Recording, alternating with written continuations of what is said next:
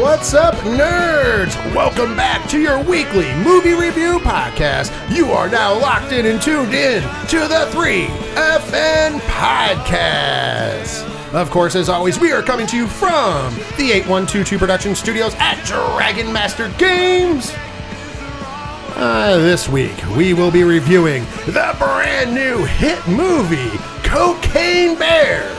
But before we can get there, we need to introduce you to all of us involved, including myself. I am your host, Rich, and the nerds are all here. First, he is the man that this past week after seeing Cocaine Bear, decided he wanted to volunteer his time and services to the National Parks, whatever the fuck they call that shit. Ladies and gentlemen, it's Ron. Yeah, I got lost. I was just really looking for the cocaine. No, you weren't just looking for the cocaine. You were looking for that Dusty Beaver. You were looking. Don't you fucking lie. I would have brushed it off. You would have brushed. She deserved it. Give her a little brush. She deserved it. Little cleanup. Yeah, little cleanup. Little spit shine. A little spit shine. Yeah, she would on aisle two. She was just trying. She's like, it's been a while. Just wanted a little something. By the way, normally I would cut these bits a little shorter, but if you guys could see, if we had video, which I think for this we should have had it, Diesel was literally dry heaving, so we literally saw him dry heaving out of the corner of our eyes, and we just kept the bit going. Sometimes you just have to go a little further, just so it keeps the bit going. I would dare say that the first line that you would have given that fine Dusty Beaver was that you could eat a peach for hours.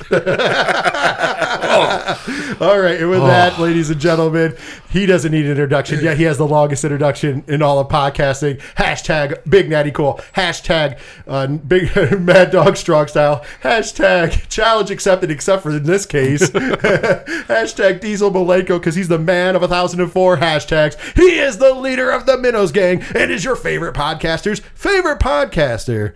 Ladies and gentlemen, I give to you the man, the myth, and the legend rolled into one jolly old ginger-bearded feller. It's Diesel. Hashtag Big Bear, motherfucker. Except for when you're dealing with Dusty Beavers. We're going to have to keep calling back to this just because there's very few things that get him to dry heave, and that was crazy. That actress has been in everything, and still it's just like, oh. Dude, she's amazing. Yeah, she is great. Amazing. She's a great actress. Well, we'll talk about that more later in the show during the spoiler-full review in the second half of the show for Cocaine Bear. But before we can get there, Ron, how was your last week? Week was all right. Can't complain too much. Just been busy. We had some overtime on top of overtime. Was able to get to see the movie, so that was a plus. This weekend, unfortunately, is more overtime because Binghamton's Parade Day is happening on Saturday, and the night before there's supposed to be a snowstorm. Yeah, so pretty much I'm probably not going to see Creed on Thursday. I'll have to go over the weekend because I'm going to catch some sleep. Me and Diesel shall be going to see Creed on Thursday, though. I'll get you the times. Yeah, but I'm like, I want to, but if we're getting hit with as much snow as it's supposed to happen, I'd rather just get some sleep. I don't blame you. I really don't, especially with your job. By the way, speaking of which, the elephant in the room that I didn't mention was that we are coming to you a day later. The reason behind that was there was a snowstorm on Monday when we normally record, so we pushed it back to Tuesday, so that's why you guys are getting out on Wednesday, because our patrons get it the same day. So apologies, but weather is not our friend here in the 607 this week. Diesel, how was your week? It was pretty good, actually. We pushed back the recording a day, so I had to just work my normal job yesterday, had an early night. And then Sunday, I had my once every month day off. It was glorious. Your monthly day off. Yep. They give you that. Yep. Went up and visited my dad, caught up with my family, and it was a good time. Nice. You had to take off your hat and ask for it, didn't you? It sounded a little, We're not going to go there. It's not sensitive anymore. Well, my week was pretty good. Like I said, we all went to the movie. Obviously, we've already said that. But there was one of the few weekends where there wasn't a lot of wrestling events going on. So I hung out with my mom and my wife. We went on a little road trip because, the kid's too damn good for us now. Now he's got the girlfriend and friends, and he's too good for us. But that's okay. That's okay. I'm getting over it and crying only into my pillow at night. Anyways, no, we went on a nice little trip.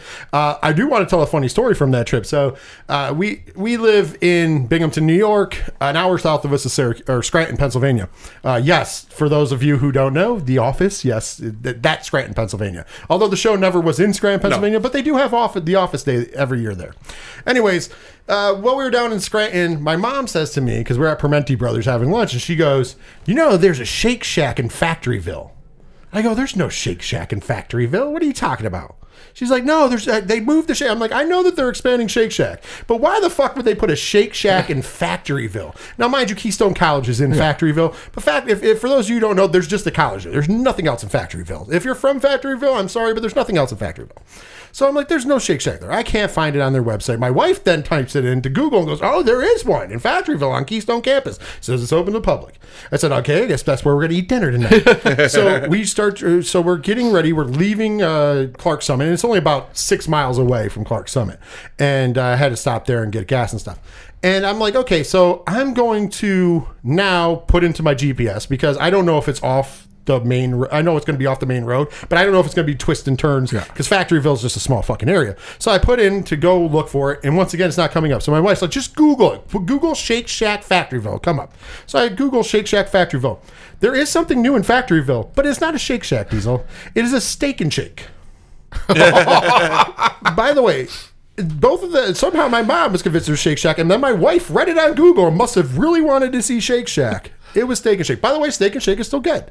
I haven't seen a Steak and Shake up north in a long time. So I'll have to take you down there. You guys, it was decent. It was very good. So I ate there anyways because it's very delicious. Well, pretty soon when you go to visit George, there'll be a Shake Shack out in Rochester. Yes, Henrietta. And you know what? It's only about 30 minutes from George's house because we go to the mall out there. That's where they're putting it, is in that area.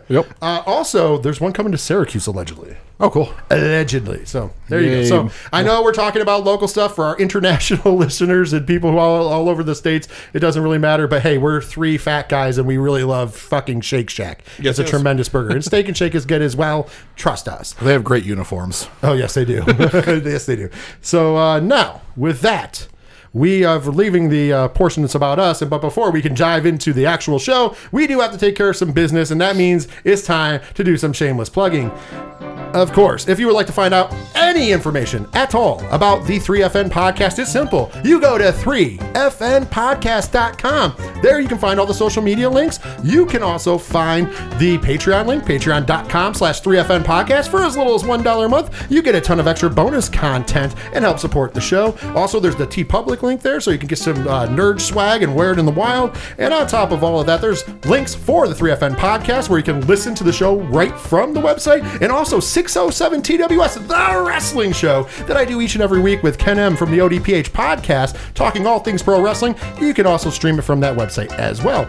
And speaking of the ODPH, look at friends of the show. You can go right over to their website and you can stream their show from there as well, just like if you go to their website, vice versa. Also, while you're there, check out the musical directory where bands like our good friend Shout at the Robots, whose song Fail Better is the theme song of the 3FN podcast, and you hear it each and every week. Check them out and all the other bands, and make sure you support them on Spotify, YouTube Music, and Bandcamp. And last but not least, there's a sponsor section that helps us bring this show to you each and every week, commercial free. But we're going to give them a little shout out right now. First of all, our main sponsors, Dragon Master Games. For all your Magic the Gathering gaming needs, visit them on the World Wide Web, dragonmastergames.com. Also, if you're in the 607 and you want your car to look spiffy and new, you need to call Rex to Rods Auto Detailing. Diesel, how do you get a hold of Rex to Rods? You just dial 607-644-3389. And of course, when you're ready to put the pride back into your ride, tell them the 3FN podcast sent you. And then we have our good friends at Sci-Fi Horror Fest going down August 25th and 26th in Vernon, New York at the Vernon Downs Casino. Felissa Rose will be there, as well as so many other celebrities. And of course, you can find the 3FN podcast there, as well as a lot of our other friends. Make sure for all information about Sci-Fi Horror Fest to visit sci-fi-horrorfest.com. And last but not least, the official energy drink of the 3FN podcast, Dubby Energy. Visit them online, dubby.gg, dubby.gg. And at checkout, use the promo code 3FNPOD. That's the number 3, FNPOD at checkout to get 10% off. And you can use that code each and every time. So if you enjoy what you get there, use it every time for 10% off. Thank you, Dubby Energy.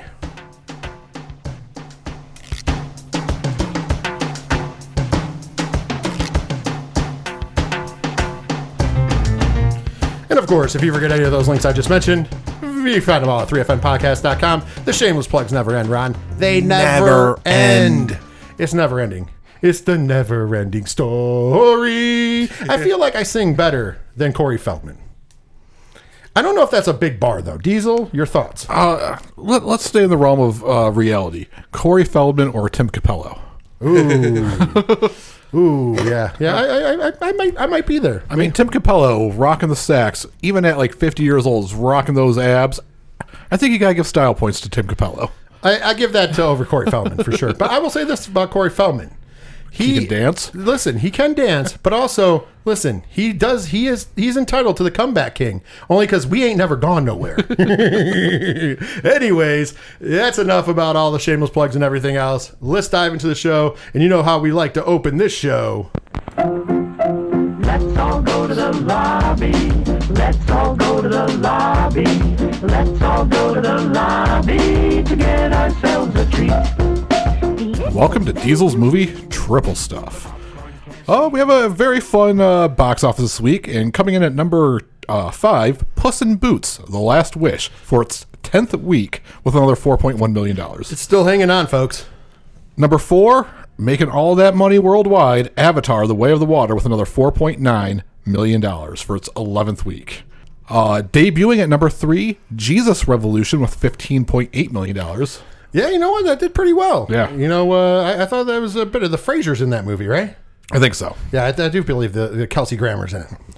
Number 2, debuting, and we'll be talking about this later, Cocaine Bear, with $23.3 million. Listen, man, it deserved to make a lot more money than that. I just want to throw that out there. I know that's a little tease before we even get into the spoiler-free section, but woo, I can't believe that wasn't number 1. Yeah. And then number 1 for its second week, and you know, if you've been online, you've seen all the articles about the steep drop-off, which happens with every movie. Ant-Man and the Wasp: Quantumania, with $32 million.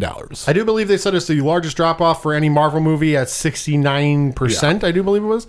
I will say this. If you're saying that a movie that worldwide has made over $500 million is a flop, I don't know if we were on the same wavelength. Because I know the movie didn't cost $500 million to make. I'm pretty sure it cost, $300 million, which is the normal amount that they usually cost.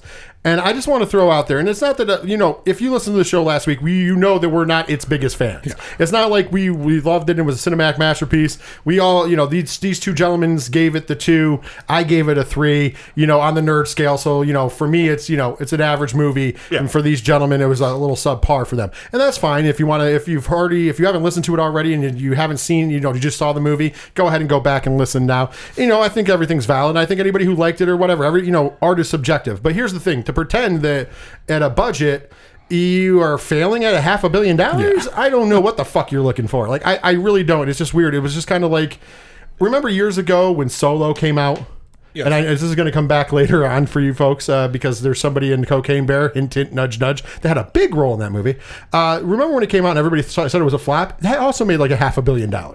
It was kind of like this weird world that we live in where people think that these movies are flops. I don't understand it, but it is what it is. All right, but coming out this week on March 3rd, we have Demon Slayer Kimetsu no Yaiba. Nice. Also coming out is Operation Fortune, starring Jason Statham, Aubrey Plaza, Carrie Elwes. Yeah, I want to see that. And then the big hitter this week, Creed 3, starring Michael B. Jordan, directed by Michael B. Jordan. I cannot wait. Starring Michael B. Jordan, written by Mike. No, I'm joking. It was actually written by Ryan Coogler's brother. But anyways, I can't wait for this movie. We've been a big fan of this series, so me and Diesel will be going. That is your next week's 3FN Movie Club review, by the way. I cannot wait to see this movie. I've been waiting, baby. I was over here airboxing because I'm so excited for Creed. I did watch Creed 1 over the weekend, so got that done. Enjoy it? Yeah, sorry. It's a Rocky movie. I'm not upset with it. I saw it.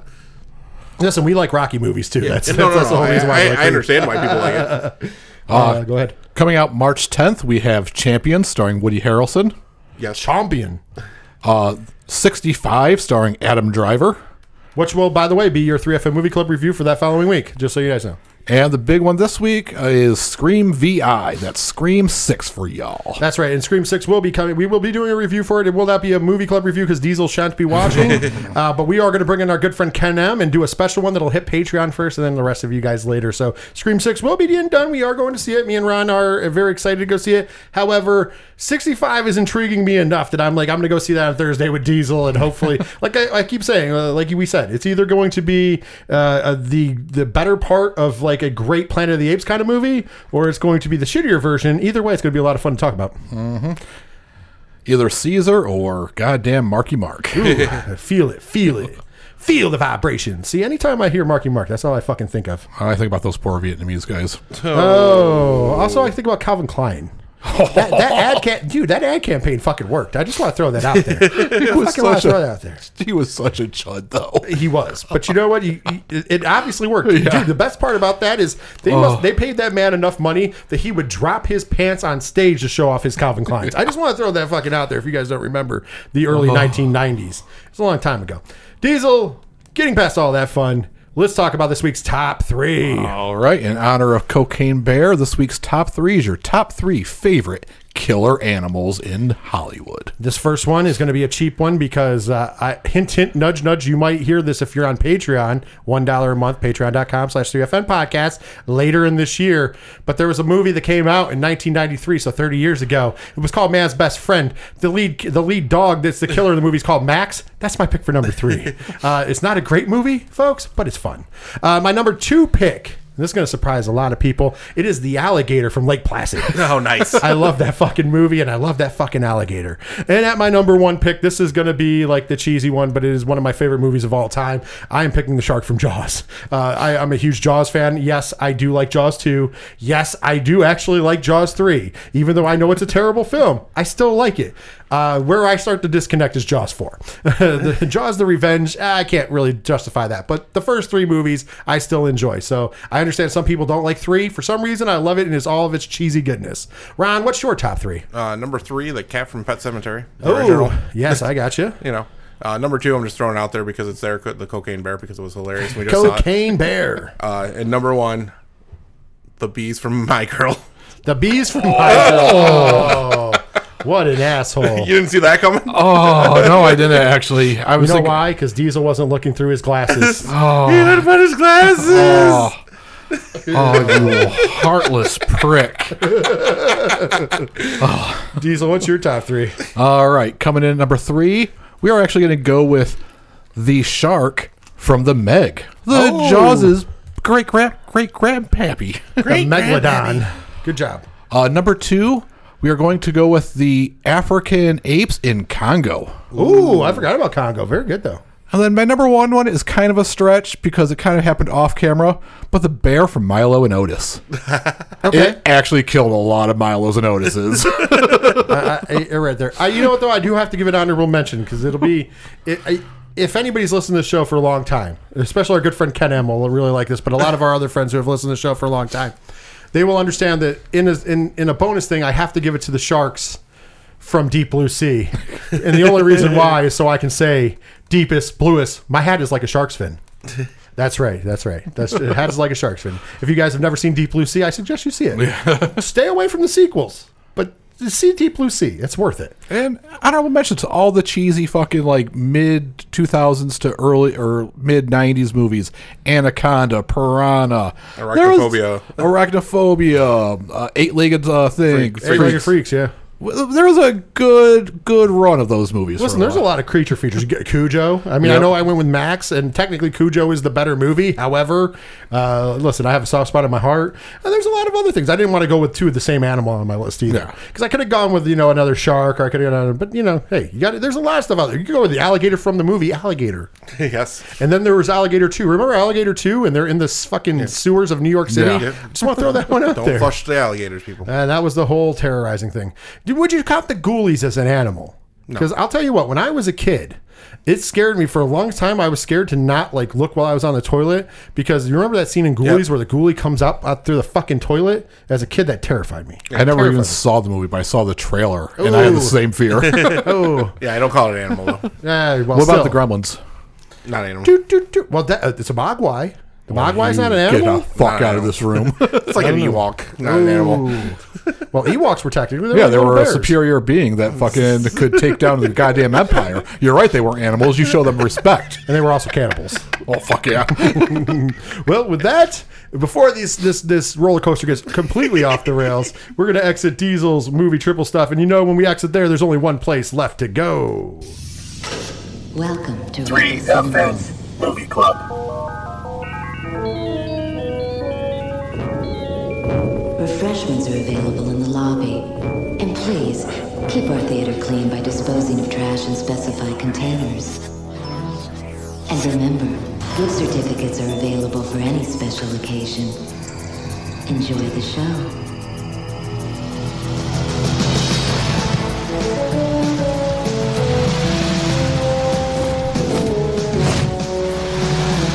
That's right, it's time to kick off this week's 3FN Movie Club review. Of course, this week we're going to be reviewing the brand new movie, Cocaine Bear. But before we get there, I think I should remind everybody who might be a first-time listener, thank you for listening. By the way, if this is your first time or just doesn't remember how things work around here, let me give you a quick reminder. You have nothing to worry about. We are not going to spoil this film for you. We are going to, the first half of the 3FN Movie Club review will be spoiler-free. We're going to give you the spoiler-free synopsis for the movie. We're then going to kick it over to like the stats for the movie, plus on top of that, like who made the movie, who's in the movie, and then we're going to give a thumbs up, thumbs in the middle, or thumbs down recommendation with a spoiler-free why. Then we're going to take a break. After the break, when we come back from the break, we are going to then remind you once again that there's going to be spoilers ahead, and then we'll dive right into the spoiler full review of Cocaine Bear. So there is no reason to dip out. If you have not seen the movie and you don't want it spoiled, coming up to the break, then you can stop at the break, or if you forget to, we'll give you one more warning before we dive forward, because we're not here to spoil anybody's fun, especially if it's a movie that we really highly recommend. Hint, hint, nudge, nudge, wink, wink. Before I go any further, though, I do want to say Regal Cinema has done a little Weird Al things. As you guys know, we kind of rip off the Regal Cinema's original entrance, the original roller coaster entrance for the 3FN Movie Club review. And this past week, I had to remind Ronald, remember that used to be right when that played, it was the feature presentation was right on after it. Now it's not. They play that between the advertisements and the trailers. So it was like this week, he was like, well, we're not going to get trailers again. And I'm like, no, that was you, Diesel. No, it was you, Ron. No, it was me. Yeah. And I was like, no. They changed it. And they did. Yeah. I recognized that like a year ago. I didn't pay that close attention. But yeah, it's fucking shitty, though. Because I thought the same thing for a long time. It was like, fucking shitty. And then they also did the, all the newbie stuff, commercials, trailers, commercial, more trailers. Yes, I don't know why they throw that commercial. Also, I want to point out they've been doing fucking like mini trailers during the newbie stuff now too, because I saw like 2 mini trailers. Then it went to that little entrance. Then it went to trailers. Then another commercial, as you pointed out. Then more. You're like, what the fuck is going on here? The company's going bankrupt. They're closing places. Thankfully, ours is still open. As long as we keep the unlimited plan, I don't care. That's all I'm saying. And I don't want to go to AMC. They're fucking pricey. I'm just throwing it. And in our town, we have AMC and we have Regal. I'm trying to stick with Regal. All right. Getting off of that, let's talk about what you guys came here to talk about. That, of course, is the 3FN Movie Club review. This week, we did go see La Cocaine Bear. And, of course, it was a beautiful time, man. It was how do I say this? It was beautiful, man. It was so beautiful. So beautiful. I just wanted to sit back and watch a nice little nature documentary about a bear that just happened to find some cocaine. And then we got a whole killer fest. Ooh, that's right. So this movie came out, of course, this past week, February 24th of 2023, with a runtime of 95 minutes. By the way, thank you for doing the Lord's work, folks, over here, because nowadays it seems like everybody wants to go for that 2-hour line. Yeah, no. Hour 35, perfect. I just want to throw that out there. Let's talk about a spoiler-free synopsis from IMDb, shall we? Man, I got a story to tell. All right, here's the 2 options, and there's only 2 options. The first one is theirs, and then there's one by a person who contributes to IMDb. So the first one, an oddball group of cops, criminals, tourists, and teens converge on a Georgia forest where a huge black bear goes on a murderous rampage after unintentionally ingesting cocaine. I don't know if I like that one. Here's the second one. Inspired by the 1985 true story of a drug runner's plane crash, missing cocaine, and the black bear that ate it, this wild, dark comedy finds an oddball group of cops, criminals, tourists, and teens converging in a Georgia forest where a 500-pound apex predator has ingested a staggering amount of cocaine and gone on a coke-fueled rampage for more blow and blood. Number 2 wins. That is the greatest synopsis I've ever read. Number 2 wins, but I want to know which one was written first, because there was some blatant plagiarism on that. Well, the IMDb one is always plagiarizing the ones underneath it. Okay. It's like, because usually if there's a bunch of them, it will change over time, so it kind of morphs them all together. Okay. So that's how that works. But I'm telling you, that is the greatest synopsis I've read on the show. We've been doing the show for almost 5 full years, and that is the greatest fucking synopsis. Shout outs to Nick Maston. Nick Maston, you are a fucking winner, sir. Listen, hold on. I know we saved this for the game, but...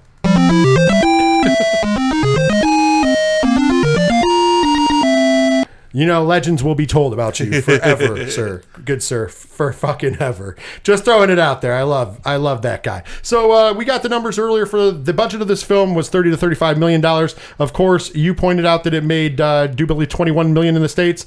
23.3. 23 overall. Its total is 28.4. Yeah. It's not that much more, but I don't think it opened wide, so it's almost made its money back. I'm sure in week 2 it'll make its money back, and it should make more than that, because I'll tell you what, the word of mouth should make this movie fucking huge. Just throwing that out there. All right, now that we know the synopsis and what it's about, let's find out who was involved in making it. Who made this shit? That's right, who made this shit? And let's start off with the director. The director has not had a lot of movies that she has directed. And as a matter of fact, I would say that this is her first successful film. Ladies and gentlemen, Elizabeth Banks is the director. Of course, you know her for mostly making movies as an actress, but she has made a few choice movies. As a matter of fact, she's only got 3 full-length movies to her job. And I'll go list all 3 of them. Her first movie that she ever directed, Movie 43 in 2013. I just want to point out, I enjoyed that, and I know Diesel did at the time that we saw it. I don't know if someday we'll have to review it, just see if it stood up. I don't think it was. No. Then she did Pitch Perfect 2 in 2015. And then the last one she did before Cocaine Bear, Charlie's Angels in 2019. And remember, she went on that tirade about how it was because nobody wanted to support women. Yes. And not because it was a terrible movie. Yeah. And that the franchise that they had before fell on its ass after 3 movies, so why would you bring it back? Why? But you know what? Hey, all is forgiven, Elizabeth Banks. I just want to say that before we go any further. The screenplay was written by one person and one person only. Jimmy Warden did the screenplay. And before this, he only did one other movie. That's it. And not even any other writing credits. 2 movies to this guy's credit. And the other one I know that you've seen, Ron, he was behind The Babysitter Killer Queen in 2020 on Netflix. Very yes. good movie. I Good, enjoyed that. very good sequel involving Samara Weaving. Sequel to The Babysitter. He did not do the first one, but he wrote The Babysitter Killer Queen. Jennifer Hey, Ortega. I got to throw it out there. That was pretty fucking awesome. He's done those 2 movies. I think he's hitting home runs. And then the director of photography on this movie was John Gulsern. And I might have said that wrong. I'm sorry if I did. His first movie was back in 2009. He did Spooner. He then did About Time in 2013. Love, Simon in 2018. And most recently, he did the He's All That movie in 2021. You know, the take on She's All That. It was, I didn't see it, but according to IMDb, not very wide panned, but a movie that he did that was very successful that same year in 2021. He was the director of photography for the Candyman requel. Oh, nice. And we all enjoyed that. Yes. Well, Diesel never saw it, but me and Ron both enjoyed that immensely. So yeah, very good work here by a young group of creators. Like most of them have very limited, if at best, credits to their name. So kudos to that. Kudos to that. Let's find out who were the actors in this film. For the love of God, will someone please punch me in the face so I can see some scars? That is right. First of all, let's talk about the first one. Kerry Russell as Sorry. And by the way, we didn't hear her name, her first name a lot, but that's what she's listed as IMDb as. It was like Mrs. McCundry, or that was her name in the movie, like they call her. Kerry Russell's first movie role in what she didn't do soaps or TV shows first, believe it or not. The thing she did first was Honey, I Blew Up the Kid in 1992. And then she would do the role that made her famous. She was on the Felicity TV show from 1998 to 2002. Then she jumped back in and did some movies you might have heard of. We Were Soldiers in 2002 also. Mission Impossible 3 in 2006. Dawn of the Planet of the Apes in 2014. And most recently in 2019 she was in Star Wars, The Rise of Skywalker, and the Guillermo del Toro horror film Antlers in 2021. Making a resurgence. By the way, I would like to take this time to get my pig-headed thoughts out of the way and say, yes, I would. Yes. Yes. The opening of The Americans. Oh, yeah, that too. She was oh, yeah. But I'm just saying right now, Diesel, yes or no, just by her looks in this movie. Complete 80s soccer's mom. So I'm going to go to another movie that you didn't list. The Lottery. When I saw that as a kid, that fucked me up. And she's always associated with that in my head now. I think I'm out. I don't know, man. Just watch the first episode of The Americans. Brother, I'm in. I'm so in. I'd say I was in, but I wouldn't be. Also starring in this movie, we had Alden Ehrenreich. I always say his last name wrong. He played Eddie in this movie. You would know him. He did his first film, which was Tetro in 2009, and then Twixt in 2011. By the way, both those movies directed by Francis Ford Coppola. So his first 2 movies he ever did were Francis Ford Coppola movies. He was then in Beautiful Creatures in 2013.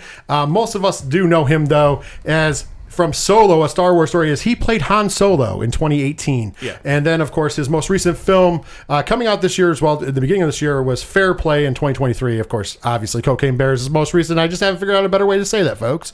Next up, we have O'Shea Jackson Jr., who played David in this movie. No, I did not fuck that up. His name was David. Of course, first of all, you most know him as the son of the legendary gangster rapper Ice Cube. That's right, we love us some Ice Cube around here. Of course, his first movie, by the way, Straight Outta Compton in 2015, where he played his dad. By the way, he looks like his dad. I was going to say, there's no way his dad could have ever claimed he wasn't his, because they look very much similar. Den of Thieves in 2018 was his next movie, followed by Godzilla King of the Monsters in 2019, and most recently you saw him on 3 episodes of the Obi-Wan Kenobi show, and he's got a lot lined up. I love him in movies. I think that he's doing big things, and he's only going to get more roles as he continues to do roles, because I think he's got a big, bright future ahead of him.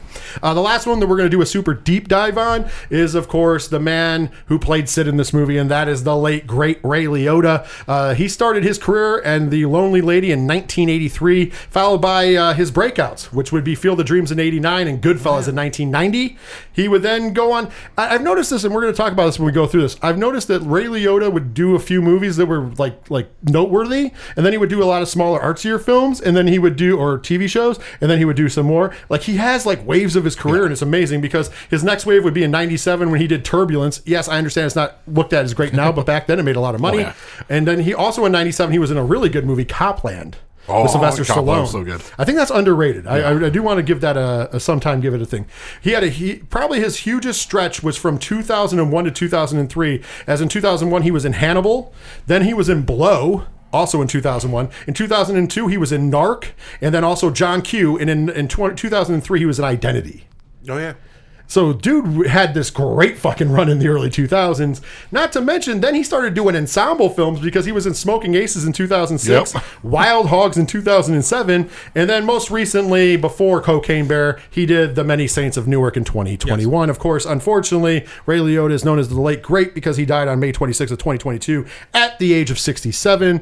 Man, I remember that tore us up, and I couldn't even list all the stuff, because let's be honest, Ray Liotta has been in like 164 films. It's fucking amazing. And dude, he's one of the greatest actors of our time. Anybody else want to talk about Ray Liotta's career, not just in this movie? Yeah, it was a great. When you said that Narc was that long ago, I can't believe that movie's that old. Yeah. That is such a good movie. And a lot of his movies are ones that you're just like, oh, fuck, I forgot how great that was. Yeah. Oh, I forgot how great that was. He was amazing in Smoking Aces. Like, he was one of the best parts of it. Yeah. Like, in every movie that I've seen him in, he's always been like that. Oh, yeah, he's fucking good. Yeah. By the way, let's give a shout out to the 2 young actors in this movie who did an amazing job. I'm going to give them all the credit in the world. Neither of them have a big body of work, obviously, because they're super young. Brooklyn Prince played Dee Dee, and Christian Convery played Henry. They were tremendous in this movie, giving them big shouts. I'm sure they're going to have a large career in front of them. Neither of them have done too much. I do know that Christian Convery is the lead star of Sweet Tooth. Okay, that was so it. That is one of the things. So I guess that is a big deal, because there's a lot of Sweet Tooth fans out there. But I that's the tip of the iceberg for what these kids are going to do. And Brooklyn, she hasn't been in too much. She was in the Florida Project and Home Before Dark, so nothing too gigantic, but I will say that I think their futures are very bright if they continue on the trajectory on. Next up, Isaiah Whitlock Jr. He played Bob, the detective in this movie. You would know him from Black Klansman, 25th Hour, which we have done on this show. I do believe we gave that a certified nerd, so you got to love fucking 25th Hour. The Wire? Oh, yes. The best pronunciation of the word she known to man. I just want to throw out, whenever there's somebody from The Wire, I never mention they're in The Wire, because I know Diesel's got it covered. I know he's got it covered. So next up, and speaking of Dusty Beavers, is playing Ranger Liz with Margot Martindale. By the way, Margot is, what hasn't Margot Martindale done? I mean, tear that up. On IMDb, they mention her for The Howlers or Walk Hard, the Dewey Cox story. But like, let's be honest, she's been in The Watcher. She's been in tons of things. She was a voice in DuckTales, for Christ's sakes. I mean, the lady's done it all, and she's fucking supremely tear that funny. ass up more than that Cocaine Bear did. Hello, calm it down, man. Calm it down over there. And that's going to do it. That's going to round out. There's still more people in the cast, but actually, I got to give one more shout out. I know that Ron is going to love this. Scott Sess plays Tom, and if you don't know who he is like a TikTok / Reels megastar with his different employees' perspectives. Yeah. And I love the one he did for Cocaine Bear, by the way. I know Diesel's laughing. Do you enjoy him as well? Yeah. I've seen a lot of his stuff come up on my feed and whatnot, but I actually shared his one for Cocaine Bear because I didn't even realize it was him until after I was like, oh shit, he actually played the paramedic. He's like, you don't need to know 30 other movies like the Marvel Cinematic Universe. All you need to know, Cocaine, Bear. There, you're all caught up. You don't need to watch. You don't need to read a comic book from 1978. You don't need to watch 38 other movies. You don't even need to know anything about this movie other than Cocaine and Bear. I think he's hilarious. Yeah. I love his stuff that he does for TikTok and Reels and stuff. And it's cool to see him in a movie. This was his first major motion picture. He does have a couple of IMDb credits for like small little stupid projects because you can get those for that. But this is his burst, and I hope he does more movies. Yeah. He's fucking hilarious. He was great. He was hilarious in this movie. We're going to talk more about that during the spoiler full portion, but still, he was hilarious in this movie, I promise. All right, that's going to bring us to the recommendation. Remember, gentlemen, this is spoiler free. It's thumbs up, thumbs in the middle, and thumbs down. And why? Make sure you keep it spoiler free. Let's start with Ron. What is your recommendation, spoiler free, for Cocaine Bear? Snorting that cocaine off the thumbs up, baby.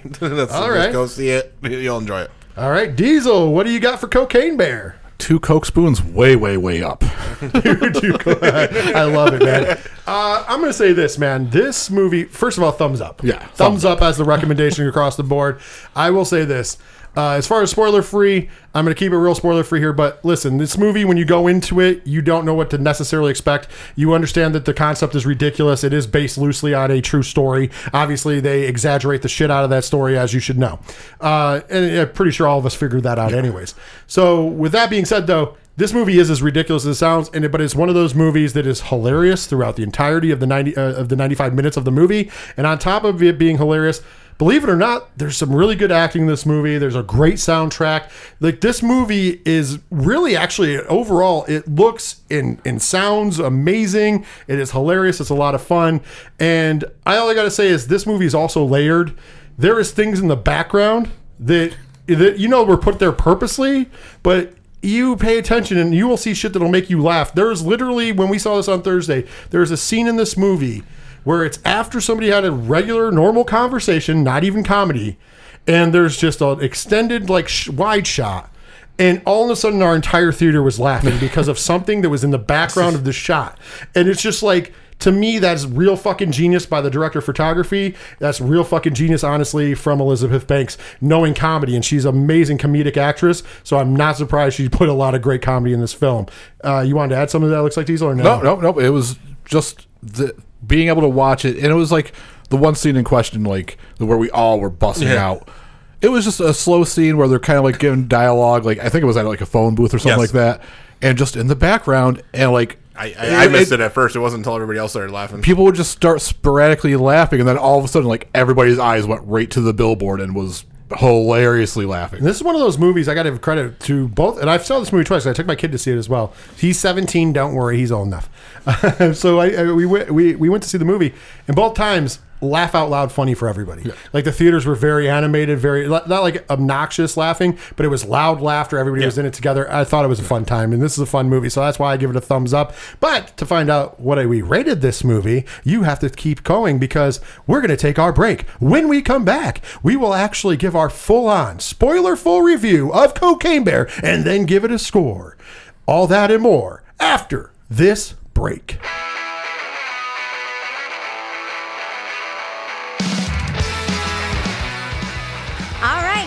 This is Jill Whitlow from Night of the Creeps, and you are listening to the incredible, vivacious, 3 Fat Nerds.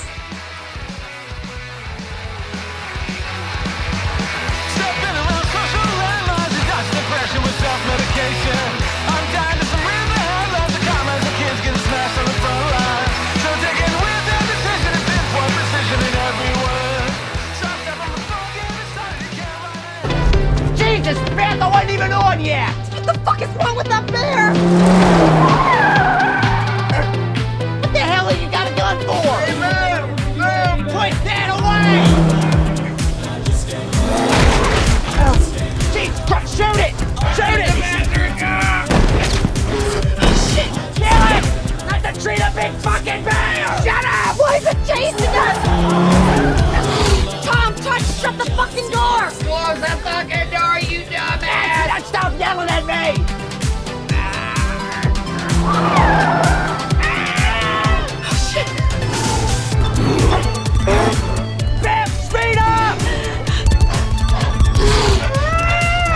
Welcome back from the break. We are talking Cocaine Bear. Of course, that's a little clip from Cocaine Bear to bring us back from the break.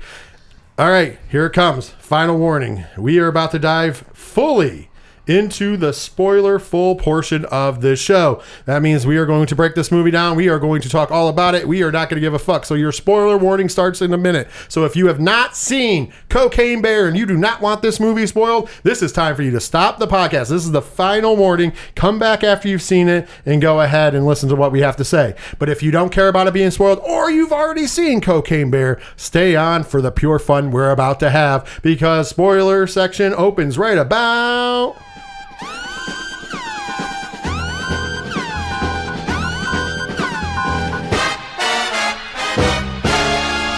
now. All right, let's talk about fucking Cocaine Bear. Let me tell you, I've seen this movie twice now. Nice. I went with you guys on Thursday on preview night, and then I turned around and I took my kid to see this movie. That should just tell you that this movie is going to score at least a 3. Okay, Two at best. yeah, there you go. So I'm giving that away to you guys. You got to wait till, and I'm going to tell you, I have not laughed this hard openly out loud in a movie theater in a long time. Like a little chuckle here and there, but like the whole movie. The Thursday where we had a lot of people in the theater, boy, it wasn't obnoxious loud, like when people were being mean, but everybody was laughing at all the comedy beats. It felt like a really cool, organic moment. So I have to say, the feeling that you get when you're in a movie theater and everything's going right, Yes. is there's nothing like it. So that experience alone helps this. You look like you were going to say something there, Dave? Oh, okay. I thought you were going to disagree for a minute. He's going to be like, fuck that. I don't want people talking. Quiet. Took me out of this movie. Normally I'm like that, but the last few movies where stuff like that's happened, going back to like Endgame, was fine with people cheering. Yeah. When we went and saw Black Panther Wakanda Forever with the row of black kids behind us where they were fucking losing their shit, I was happy to be there. Like, lately, seeing movies that are really bringing people joy have brought me joy. I agree with the you. words of Ralphie May. Go watch movies with black people. Dude, it's always nice to see people having like a lot of joy. Even if I don't like the movie, we've been to a couple movies that I did not like, but the crowd reaction in the crowd was so good that I was like, you know what? It didn't make me give the movie more points, but I was like, you know what? That made it not a waste of my time because I got to actually see people enjoying the movies. Let's go ahead. Let's talk about Cocaine Bear. And we're going to kind of go through the movie. I might skip over parts because obviously, as you guys know, we're not perfect. We're not here to talk, like give you scene for scene, but we are going to talk this one through because I think it deserves it. This movie opens up, first of all, it opens up for you guys that are wrestling fans. It opens up with Jane by Jefferson Starship, I do believe, because I don't think it's Jefferson Airplane. I think it's Starship, technically. And that's the theme song for One Orange Cassidy. So that was, as soon as it came on, I leaned over to Diesel and I was like, it's Orange Cassidy. Yeah. So that was pretty awesome. So the soundtrack, needless to say, is amazing in this movie. You get a lot of great 1980s films because it takes place in 1985, hence where the real story took place as well.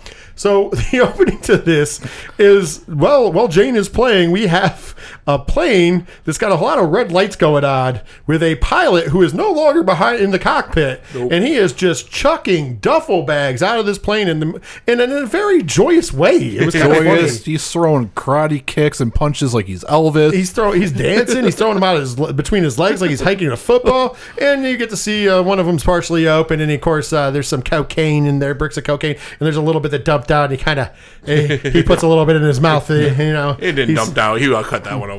Before he zips the bag up and chucks it out. So finally, we get to the point where he's now got his bag of cocaine strapped to him and a parachute on. And then, of course, even though it's nighttime, he puts on his aviators. And you could tell he's coked out of his mind. Yeah. He gives the little Elvis symbol before trying to exit the plane. And what does he do? He knocks himself the fuck out and falls out of the plane. So the next thing you know, we see these hikers.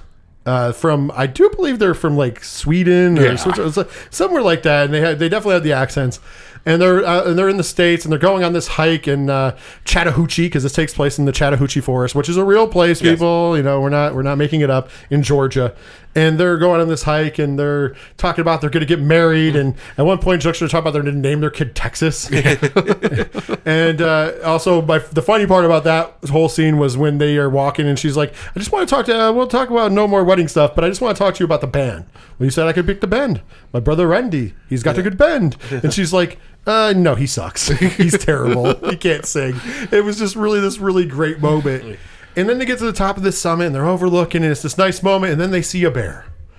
Diesel, what is the bear doing, though? The bear is like standing up against a tree, rubbing its back, and they're just like, "Oh, we have the best luck in nature." And then he starts knocking his head off the trees. Oof. Because this is the introduction to the Cocaine Bear. And Cocaine Bear sees them, makes his way over. Of course, we get the funny scene where he's like, "If it's brown, lay down. If it's black, fight back." Yep. And then before they show any of this, there's this thing that comes up on the screen that says about how black bears are not territorial, and that unlike brown bears, you don't play dead when you're around a black bear. You have a better chance of fighting back. And then underneath it says source, Wikipedia, which made everybody laugh because I thought that was funny as well. So she starts running. He goes, "Whatever you do, don't." And as he goes to say run, she starts running. So they run off. And of course, the bear gets her. And that's how we open the movie. I mean, her leg comes flying over. And we open the movie. So once we switch to that, we get this nice little clip of like old PSAs, including Pee Wee Herman was a part of it. Just say no to drugs. Crack is whack. My first little favorite is the one that they ended. I didn't even remember this one until it happens. He's like, "If you do crack, it's like putting a loaded gun in your mouth, then pulling the trigger." Yep. And then that pause I just made was a longer pause before he says pulling the trigger. I just didn't want that much dead air. Uncomfortably long pause. So then they go to actual real news footage of the actual story of the pilot who died because his parachute doesn't open because he knocked himself out. I don't know if he really knocked himself out in real life, but his parachute didn't open. He ended up dying in somebody's in a neighborhood. Yeah. This is real life. So they're showing the actual real news footage, and I thought that was really cool before morphing that into the actual movie. Yeah. His secondary shoot opened, but because he was unconscious, he still hit the ground too hard. Yeah, he died. He did. That man did. The Cocaine Bear didn't get him, but he did. So we get introduced to Bob, and we get introduced to the police, and Bob has a dog, and he ordered a lab, but he got like a little foo-foo dog. Yeah, he got a pretty little foo-foo dog that's like gorgeous, has like the ponytail thing going, just doesn't play fetch. Just a little, like a teacup dog, like a status symbol dog for rich white women. I do want to give a shout out to Rosette the dog, played by New York and Paris. Yes. That was the two dogs that played Rosette. So, anyways, he's getting ready, and they're noticing that this person is a pilot whose name is Thornton. He is known to be a little eccentric, and he fancies himself a drug runner. It's technically, in real life, he was a rich dude who knew how to fly planes, and he liked to live on the edge. So he didn't need to he didn't get rich from drug running. He was just a rich dude anyways. Yeah. So, but he works for the gangster Sid, played by Ray Liotta. And he starts putting that shit together, and then we get back to Chattahoochee. Yeah. When we're back in Chattahoochee, we get introduced to, of course, Carrie Russell's character and her daughter. And as we get introduced to them, we find out that her and Dee Dee have, a nice relationship, although Dee Dee spends nights by herself while her mom works as a nurse and had taken care of things, and they want to go out on a date with the pediatrician. And we kind of get a little backstory, which is nice. We need a little backstory that we need. We know that the father's not in the picture. They're divorced, whatever. She wants to go paint the waterfalls, but, we're going to go down to Nashville instead. So we get this little setup for Dee Dee, and the next day, we get around, and Dee Dee has her friend Henry, and they're just going to skip school so they can go paint the goddamn waterfalls because they're not going to do it on the weekend. And of course, Henry has my favorite line when that comes around to being like, you do a lot of things for somebody who doesn't want to have people pay attention to him. You do a lot of things for attention, don't you? He's like, just admit that you're doing all of this for attention. And I thought that was really kind of funny. Having a child be like the omniscient voice of reason throughout this movie was actually really well done. Yes. Oh, yeah, absolutely. So then we get a flashback now to Missouri, where we get to meet David, who is walking in to meet Sid at a mall. It's like Chuck E. Cheese in a mall kind of food court like thing. And we find out that his son, Eddie, has taken his wife, Joni's death a little too hard, and his son Gabe is in the ball pit, and Sid's like, I gotta watch this little asshole. And basically, he's been with me for 2 weeks. He hadn't even seen his own damn kid. You need to go get him, and you need to go get our drugs because they're in the mountains. That's how you know that's where they're gonna be because they were losing control of the plane, so they know to dump them out. So they're like, okay, we'll go get the drugs. So he goes and gets Eddie. So now we have the kids marching through the forest, skipping school, and we have Eddie and David on their way to Chattahoochee to get the cocaine. On the way there, David has to stop and talk to Sid on the phone, and he's talking about how much of a bitch Eddie's being. So this is the scene we wanted to talk about, because there's where paying attention to the background comes in. So he's in a phone booth, he has this conversation, none of it's really funny. He ends the conversation, they come out, there's a wide shot. What is in the background of the shot, Diesel? I forgot the exact name of it, but it's, blah, blah, blah, blah, blah, the original glory hole. Yes, it's a billboard. Which, just the term glory hole, in the 80s and in the South, it probably did not mean what we were all thinking, but we were all thinking it, and we all laughed. But there's a couple other things on the sign about stop here to eat and all this. It's fucking it's meant to be funny. It's meant to be there. So it's kind of funny that they put that in the background of the movie. So then we get to the point where the kids now are known that they're missing. The mother finds them. By the way, I love the scene where she just gets home from work, gets her glass of wine, takes her little bath or shower. She's getting ready to finally close her eyes after work at a third shift, and the fucking old school telephone rings. And she just exclaims out, "Fuck!"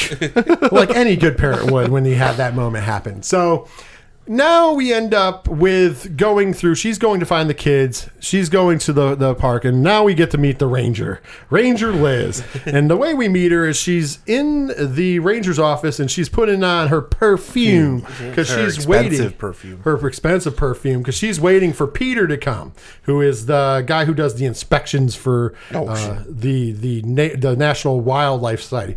And at the same time we have this young kid who is in there to kind of lift and steal shit. Yeah. And you find out later that they're part of a gang. And when she comes in, she sees him grabbing one Kit Kat, so she charges him 50 cents. And she doesn't realize that he's put other shit in his pockets. And then she's like, hey, you want one of those troublemakers? Empty your pockets. And before he can empty his pockets, he thinks, and he's like, you do sound pretty. She's like, it's European. It's kind of funny. So she gets off, she's smoking, and then the guy shows up. When he comes in, he instantly knows that she's smoking, or somebody was smoking, and goes, who was smoking? She blames it on the kid. Yeah. Like, it was him. I told him it was bad because it was dangerous for the animals. So we have this whole funny scene where her and Peter are kind of flirting. That's where we get the Dusty Beaver. Yep. Because he's like, oh, your beaver's awful dusty because there's a stuffed beaver on the thing. And she goes, I know, I'm trying to work on that. It's fucking she great is line. 80s thirsty like you would not believe. She want that D bad. It is fucking hilarious. And it was funny because when we're getting the build up to that where she's getting her makeup on and she's talking with the kid and he's like, oh, you smell good, and she gives him a lollipop. I like the green one. This one's free. Yeah. This one's red. So you're expecting some very attractive man to come in, but when the character comes in, you're just like, he's just like in shape, out of shape, like nondescript, not attractive, just a guy. Yeah. Oh, absolutely. Doesn't look like the actor normally looks either, which is kind of funny. So then Sari comes in and she's like wondering where the falls are and getting there, so she's going to tag along, and of course that is the cock block that Ranger Liz was upset about. Oh, she was pissed. I love how when they leave, like the line that most people in it catches when they're leaving, she goes, the guy goes to Sari, he's like, they're going to be good to hike in? She's like, no, I'll be fine. And the Ranger's like, I got boots on. Like, she's just jealous. Yeah. So at the same time they're leaving, David and Eddie are pulling in. And David goes to the bathroom before they go try to find this cocaine. And as he goes to the bathroom, who's there? The gang of 3 kids. The young hoodlums that are hanging out at the national park. And they have a switchblade. Now, mind you, right before this, it is explained that this gang, from the Ranger to Sari, there's this gang that runs around stabbing people. And they're a bunch of animals. That's why she has a gun, because she's going to shoot them. So they are standing there, and the kids like, empty your pockets. And David was like, well, since you asked nicely, he puts his hand in his pocket and gives him the finger. He's like, nah, fuck you. So the kid goes after him to stab him, and he fucks these 3 kids up. Now, mind you, when I say kids, they're teenagers. Yeah. he fucks them up. But they end up stabbing him in his shoulder. Yeah. So after the fight, all three of them are incapacitated. One's got his head lying on the jaw. One's like stuffed in there. One's underneath the urinal. He's checking himself, and all of a sudden he turns around for the camera, and you just see a knife sticking in his shoulder. Which ruins his nice jersey. His fucking beautiful jersey. He fucking loved that jersey, man.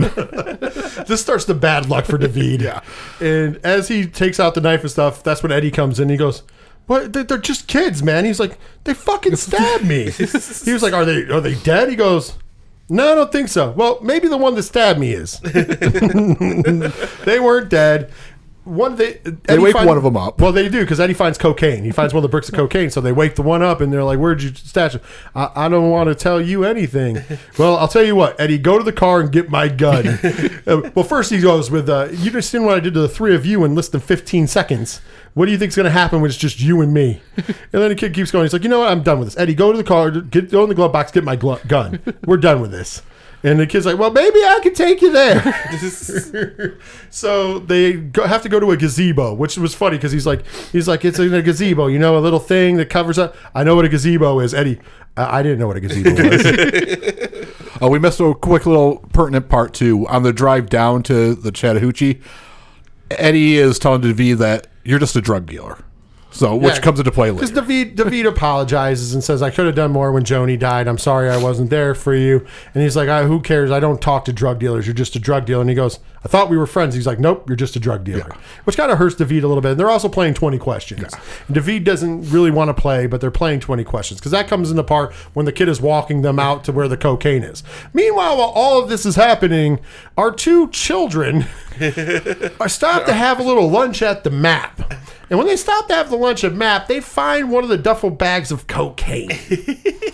And they know it's cocaine. And our Henry acts like he does cocaine. On the weekends, when they're not hanging out. On the streets. Yeah. On the streets. With the older kids. With the older kids, on the streets. But he says the streets a bunch of times. In the streets. And so she was like, "Okay, since you've done it, do it." Like, this is a normal kid thing, you know? Like, oh, the kid that claims to do something, and then you're like, "Oh, okay, then do it." And they try to get out of it. So he cuts it open? Well, she cuts it open. She goes, "Knife me." She cuts it open, and she goes, "How do you do coke?" And he goes, "You eat it." First of all, if you've ever done cocaine, I mean, you can eat it, but it's not smart. A tablespoonful. Yeah. How much should I do? Tablespoon. So she takes the knife and she gets this big clump of cocaine, and she just eats cocaine and spits out and it tastes delicious. Then he goes, "Your turn." So he gets it. I love the gulp. He's like, right before he does it, and he does the same thing. So now we have two children on cocaine. I love the line for me because of a person. Listen, I'm going to admit, you know, I've partaken in some stuff over time. I love the line when he goes, "I feel something dripping down the back of my throat." I was like, he's got the drip. Which makes no sense because, you know, he obviously didn't snort the cocaine and have anything drip from his sinuses down. But the fact that they added it in there was pretty cool. Technically, he does snort a little bit. Yeah. Remember when he picks it up, there's some dust and he goes, and then when he spits it out, he snorts it. Yeah. But still, I mean, I agree with you. But it's still funny that they mentioned the drip without mentioning the drip. And it was kudos to Elizabeth Banks and the story writers for this, actually having children doing cocaine incorrectly in Cocaine Bear. I thought it was a hilarious touch. Yes. No, it was a hilarious scene. It doesn't sound funny when you say two kids do cocaine, but it was actually really funny how they did it. And this introduces them to the Cocaine Bear. Because Cocaine Bear is there, and we just see the kids kind of get not attacked, but the bear's there, pops up on them, they scream and run, and the bear's going after them. So now we're converging. So finally, our party of the ranger, the inspector, and the mother show up at the same Map, and they find the bag of carrots that was there and the book bag, and they're like, "Oh, the kids were here." And she starts yelling to the kids, and Henry yells back, "Mrs. McKendry! Mrs. McKendry!" And she goes, "Why are you in that tree?" "Go, there's a bear." And I don't know. There's something wrong with that fucking thing. And they're like, "Hey, watch your mouth." Inappropriate. And you must have done some. Bears are naturally naturally passive. You must have done something to the bear. What'd you do to that bear? And then the Cocaine Bear makes his way back and almost kills off the inspector. before coming back around and getting a gnarly chunk out of the Ranger's ass. Yep. And which pisses her off for the rest of the movie and her time. As she's like, it took a chunk out my ass. I'm going to go get help. Now, meanwhile, when she's going to get help, the inspector climbs the other tree that Henry's not in. And Sari's on the ground behind the tree. And they're all like, what are we going to do? And that's where we get the funny scene where he goes, well, glad you climbed the tree because bears can't climb trees. And the inspector goes, what are you talking about? Bears can climb trees. He goes, then why did you climb the tree? He's like, he's all shaking and shit. So that's where you get the scene where the bear, there's a jump scare part there, technically, where the bear's paw comes smashing into the tree and Sari's face is right there. So it's like, oh shit, he's fucking gonna get her. But no, he starts climbing the tree towards Henry. Yeah. And as he's climbing the tree towards Henry, he's almost getting there. Henry's getting kicking it in his face. And all of a sudden, our friend Peter, the inspector, starts shaking so bad that cocaine dust, because I forgot to mention, he finds a bag of ripped open cocaine and he crawls through it when he's trying to get away from the fucking bear. So he's covered in cocaine. So he starts moving and the cocaine dust starts coming off and the bear smells it and looks over and he's still brushing as this poof of cocaine comes off of it. So the bear exits the one tree fast as fuck to run up the other tree, and the most gnarly shit starts eating his fucking leg. Yeah. He's hanging upside down, and the view we get is the blood just drenching down on him while he's screaming, and they're trying to get Henry out of the other tree. Eventually, Henry comes out of the tree, and him and Sari run off, and at the same time, we get the shot back, and the leg finally gives way as we see Peter come crashing down on the top of his fucking head, and it looked fucking brutal as fuck. And his leg comes down after. The bear comes down after, and there's a little coke on the leg, so the bear snorts it off, as the bear should. We get the line shot, if you will. Yeah. The bear gets it. Fucking, like, once again, a gruesome death, but played for fucking amazing laughs. Yes. And then you get the quick little scene where where they show it in the trailer with Henry talking to the mother.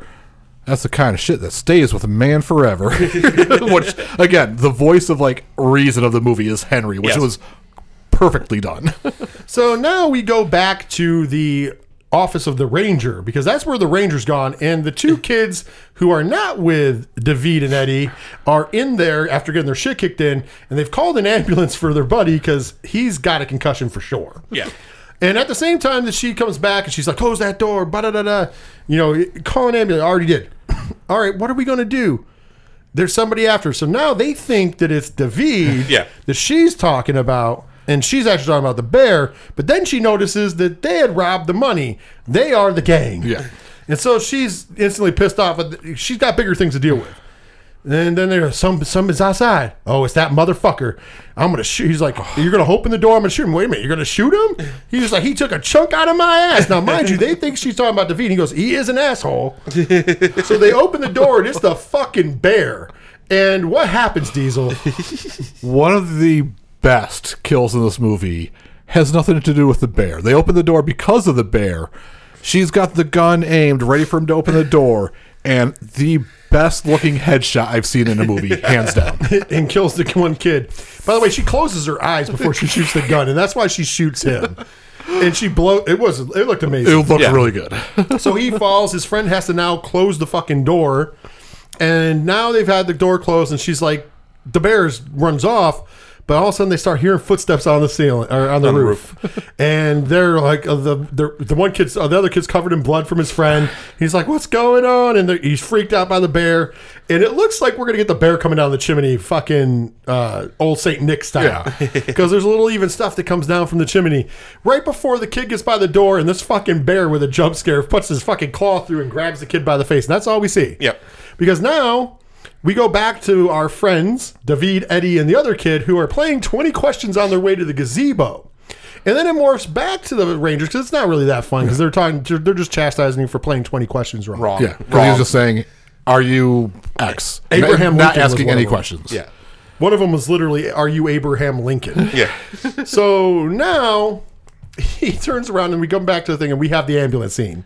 So the ambulance pulls to the back, and they can't get the door open. And it's funny because they make the joke because the female paramedic is making fun of the male paramedic for not being able to open the door. He's like, okay, you go ahead and do it. Oh, what happened to woman power? Strong, independent woman. Can't even open a door. Yeah. So finally they push the door open because the dead body's in front of the fucking door is what's happening. but they don't see anybody else but a lot of blood. They were like, I thought we were here for a concussion. Meanwhile, there's somebody missing half their fucking head. So they find the ranger who's still holding the gun, and she's in bad shape. And I forgot. Bob pulls up in between the ambulance getting there, the cop, and he doesn't see anything because he doesn't even go in. Although we see somebody's hand touch the fucking window, and you can see the mark on the window, which is kind of funny that he doesn't see anything. So this is where, if you notice in the trailers, if you haven't seen the movie, there's the blood coming under the door. Well, this scene is way worse in the movie because as he opens the door and the female's attending to the ranger, we get to see the headless body of the other teen, and when there's a broom and it falls over. When the broom falls over, it hits the bucket, and the kid's head was in the bucket, and it rolls out. And at the same time, this is where they get that scene of the fucking cocaine bear just bloodied and looking fucking menacing. And he closes the door and is like, I think we should go. And the door gets kicked onto him. And she helps the ranger out, who says bear to her, just into her stethoscope right before. And they go to the ambulance, and he's trying to get out, and he hits the bear with the bag, and he throws the bag, the paramedic's bag, and the bag is red, so the cocaine bear thinks there's coke in the bag, so he gets distracted by the bag. So that gives him time to leave. And then you heard when we came back the clip of that scene, which is fucking hilarious. They're outrunning the bear. And meanwhile, she's shooting at the bear. He's like, all right, shoot at the giant bear that's out there, not the fucking tree. Close the fucking door. Stop yelling at me. Which, going back to the previous scenes where she headshotted somebody, you're just like the entire time like, oh, don't shoot this guy in the face. So you've probably seen the trailer if you've not seen the movie yet, and you've seen the bear fucking jump towards the fucking ambulance. It gets in the ambulance, and it roughs up first of all, it knocks out the ranger.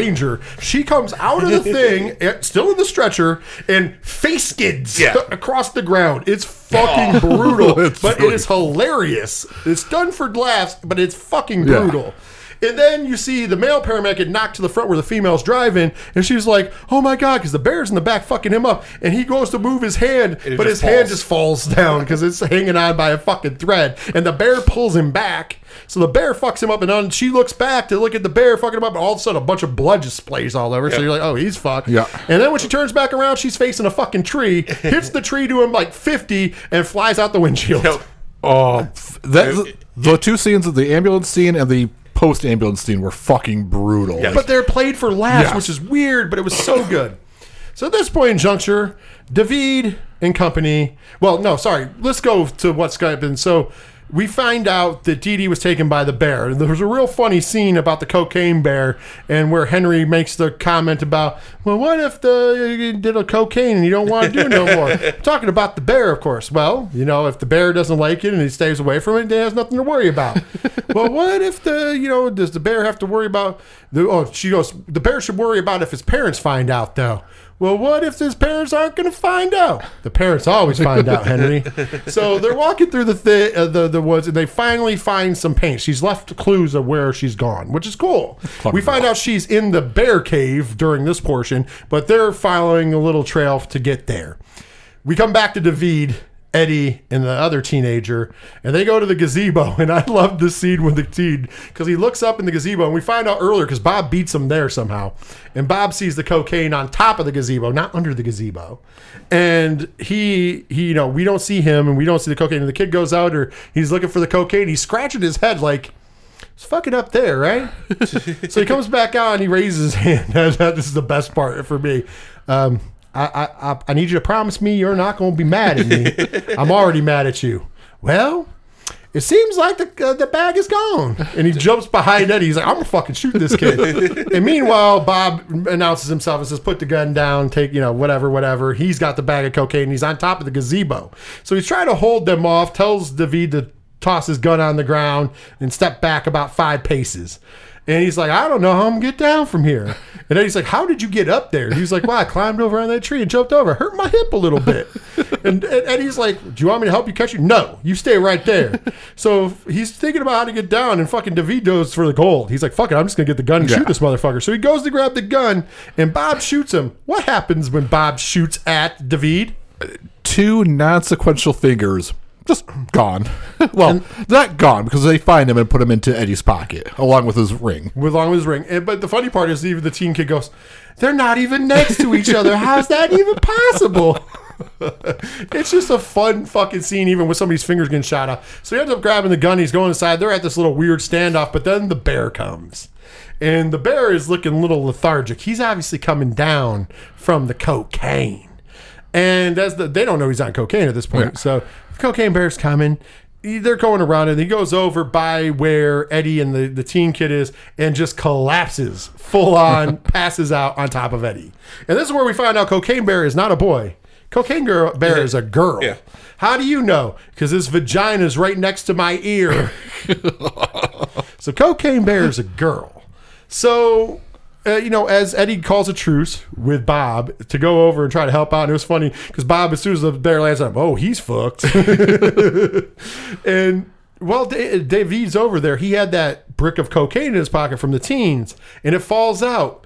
What happens when the cocaine falls out of his pocket? It's like Carnage and a power-up. It's Mario and the mushroom. He consents it, he finds it, and he eats it. I love it. Do you want to shoot the bear? Bob's like, no, let's see what this does to him. Because he eats the cocaine. And He eats a kilo of coke. Where he's fucking like scratching across his back on the ground. And he's like, oh, that bear's fucked. And he ends up dancing with Eddie, which is weird. And then it looks like he's trying to take it, or he's trying to take advantage of Eddie. Before, they get distracted. Bob throws some more coke. And then Bob is like, hey, listen, let's go. And he's like, I need that cocaine. And he's having a standoff with David. And he goes, where I come from, a truce is real. So he's like, get out of here. I'm trying to, are you too dumb to realize I'm trying to save you? And in the meantime, he gets shot because Sid has shown up. Yeah, Sid's shown up with a high power sniper rifle. And David's just like, I didn't do it. So now we know they have this whole dialogue that there's a cocaine bear. We have, Henry and the mom going off to find Dee Dee. You have the cocaine bear who now has another bag of cocaine.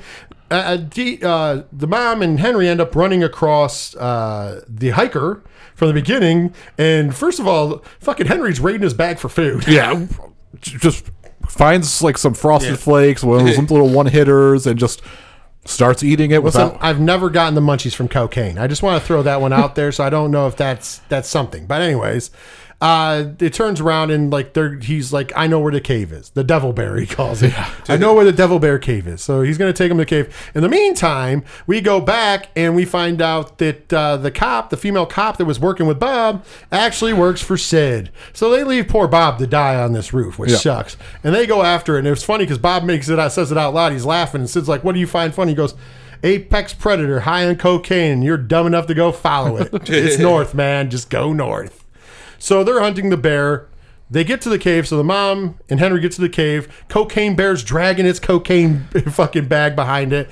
The hitchhiker, the hiker doesn't want to go into the cave. He ends up getting it. As a matter of fact, we get a flashback of them tripping over his dead body. Yeah. Talking about David and Eddie and Sid. And then we find out inside the cave, that's where Dee Dee is. But what else is inside the cave, Ron? The waterfall. Well, no. First there's a bag of cocaine, but it's inside. Moving, and yes, there's cubs inside of the cocaine bag. Marketing genius. We have Baby Yoda fucking knocking everything out of the park. We have Baby Groot. We have baby cocaine cubs. Yes, baby cocaine cubs. And they are first covered. Movie. I love it. They are covered in cocaine, and it's funny because Henry goes, "They look like little polar bears." And Dee Dee's just like, oh, they're fine. They're harmless. They're harmless. They're just coked out little cubs. They're fine. So they're like, oh, well, now they hear fucking Eddie and Devi, the bad guys. Yeah, they're coming through. And they hear them coming. So they end up leaving out the back of the cave, which takes them to the secret waterfall. Yep. So that's where they're going to go anyway. So they find the secret waterfall. They're out back. And Sid and them follow to out back. Well, first, the cop leaves. She's going to shoot him, but David stands in the way. And we get the line from Sid of, what got into you guys? When did you guys get the sand out your pussies? Which I was like, wow, in 2023, I can't believe I'm hearing that, but it's fucking hilarious. Yeah. And they went outside, and there's a bag of cocaine hanging from a tree, and then they notice the family, and they're going to shoot the family, but the bears get in the way, the little cubs. And what does Sid starts being an asshole, beating up on these cubs? Starts kicking out little cocaine cubs. Like, you don't do that. Those are the Grogus. Those are their baby Groots. Those are our marketing ploys. You do not kick our marketing ploys. He tells Eddie to shoot him, and he's like, nope, puts the gun down. Him and David are done with Sid. Then he's like, ba-da-da-da-da. And then we hear the cocaine bear. Mama Bear is back. and she's above them on the waterfall. And at this point in juncture, Mr. McKendry and says to the two kids, we're jumping in the fucking water. So they go off the side as Cocaine Bear comes down the side of the cliff. And at the same time, fucking David and Eddie are like, yeah, we jumping too. Yeah. And in the meantime, while Sid tries to fire a shot at Cocaine Bear, the first one misses Cocaine Bear. It ricochets and hits David in his neck as they jump off. So they jump off into the water, and Cocaine Bear's there, and eventually he does shoot Cocaine Bear. And the Cocaine Bear tumbles down and lands on a landing. And the Cubs are not happy about this, but he's still trying to retrieve that bag. And then the bag rips open. And one of the bags of cocaine comes out. And it bounces. And it bounces again. And it's just a fucking beautiful artsy scene. And then it explodes open into cocaine, and you watch it come drifting down and right into the nostrils of Cocaine Bear. And just like Popeye, it's round 3, motherfucker. The eyes widen, they turn black, and the Cocaine Bear climbs up out. And in the meantime, fucking Sid gets stuck and ends up kind of hanging himself on the bag that's not coming down and trying to fucking fend off Cocaine Bear, but Cocaine Bear cuts his little his stomach open, and the intestines start to fall out, and then pulls him down, and then the Cubs have themselves a little intestine meal. Yeah, they're having a good little spaghetti party, essentially. So Cocaine Bear gets his cocaine, or her cocaine, sorry, gets her Cubs. Sid's fucking dead. And then we go to the water where everybody survived, but David and Eddie are sitting there, and David's gotten a little, his neck is bleeding, and, Eddie's having a moment where he's like, listen, man, earlier when I told you we were friends, I lied to you, man. We are friends. You're my best friend, man. Don't die. Don't leave me. And he goes on to say I got one question left. And he's like, what, is it Joni? It's Joni, right? He goes, yeah. He's like, I knew the whole time. I just didn't want to say it, so I didn't have to hear your bitch ass cry the whole time. And honestly, it's not like the waterworks happen, but this one, like when he says that, no, you're my best friend, you're just like, aw. It's not a full on tear to the eye, but you're just like, oh, okay. For a stupid movie like Cocaine Bear to kind of pull at your heartstrings, impressive. And then we see Mr. McHenry just pop up out of the water because she swam back over, and we got Henry yelling across, don't worry, she's a nurse. Because remember, she's a nurse. Yeah. So she fixes up David, and one of the final scenes we get of them is the family, because Dee Dee's her legs fucked up, so she's sitting on the bike, her mom's pushing the bike, Henry's walking around side of the bike. They're walking away while they look back at Eddie and David, and David's in the car. Eddie's outside. The female cop comes over and brings Rosette over to, you got to get out of here. The cop, I called it in. Cops are on their way. Be safe. This is yours now. Gets in the car, puts the little dog next to David, and he goes, what's this? Well, I guess it's mine now. And he goes, is it on cocaine? No. Oh, good dog. He pets it with his good hand. Good dog. So then they get in the truck and they drive off. And as the family's rolling and pushing away, that's when the cops and stuff are fucking blazing in. Now, this movie has a genius spot because that's the end of the movie. But we get some during the credit scenes. Well, right before that, too. When they're walking by, when the cops are coming up, we see the stretcher from the ambulance face down.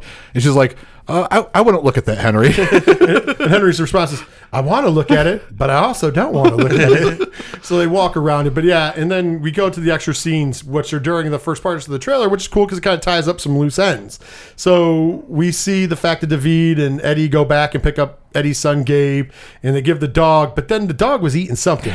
What was the dog eating, Diesel? The remaining fingers that were in Eddie's pocket that belonged to David. And I love how David goes, no, they weren't going to put him back on anyways. There was that little freak out, and then, fuck it, they're not going to reattach him. So then we see camcorder footage, and it's this family, and they're taking pictures of nature, and then we see the Cocaine Bear and the two cubs playing on a rock, and they're going, oh, this is so awesome, this is so great.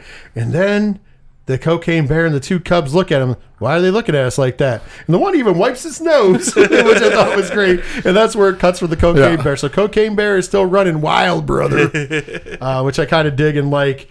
And that takes us to the end. That's it. That's the movie. That was Cocaine Bear in a nutshell. I'm going to start with myself because we're going to table around what you liked and didn't like. Like I said, that we haven't already mentioned. I can't stress this enough. For a ridiculous fucking movie, I said this when we came out of the theaters. This thing walks the fucking line of ridiculousness. Like, if you go over that line, it's not going to be a good movie because it's too ridiculous. This movie tap dances that fucking line the whole time, where it's not over the top ridiculous. It's over the top enough. Sorry, it's over the top enough that it's funny, but it never jumps the shark. At no point in this movie was I like, man, it jumped the shark. It doesn't. So it really tap dances that fucking line. So I like that. The acting in this movie actually is really good. The cinematography in this movie is really good. The soundtrack, like, you're looking at this movie as, like, most ridiculous movies aren't really good movies. They're just fun movies, right? For some reason, I came out of this theater and we were talking about, like, do you think this is a bad movie that just is entertaining? And I'm like, honestly, I think this is a good movie that's fucking entertaining. It's weird because, like, the things that I normally would deduct, I'm like, actually, I was fucking good in this movie. Diesel, you want anything to add to that? All right, so I do have some detractors. Like, Bob's little, like, partner there, who turns out to be associate of Sid, adds nothing to the story. No, it's... So some of that is sort of just like, why is that even in there? And then Sid, I think they kind of wanted more of the why. They explained why. It's like, the cartel doesn't fuck around. Someone's got to pay for this coke. We got to get this coke. Well, if you got all that coke missing, you're going to send more than your fucking heartbroken son in David. You're going to send all your guys out there to get the coke. Not to mention, they were only getting a few bags anyways. It wasn't going to make a difference. Yeah. Like, you need to find probably 80% of that coke, and the cartel will probably let you live. By the way, they walk past the bag of coke that they never see. That we see in the fucking movie. There's a couple spots in the movie that they have the bags that they just don't see. Yeah. So those are my minor detractors, but the fact that they show kids incorrectly doing cocaine, they have cocaine cubs, which you would think they would wait for the sequel. Fucking awesome. Like, it was a very entertaining movie. Like, they had a couple problems, but nothing where it takes you out of the movie.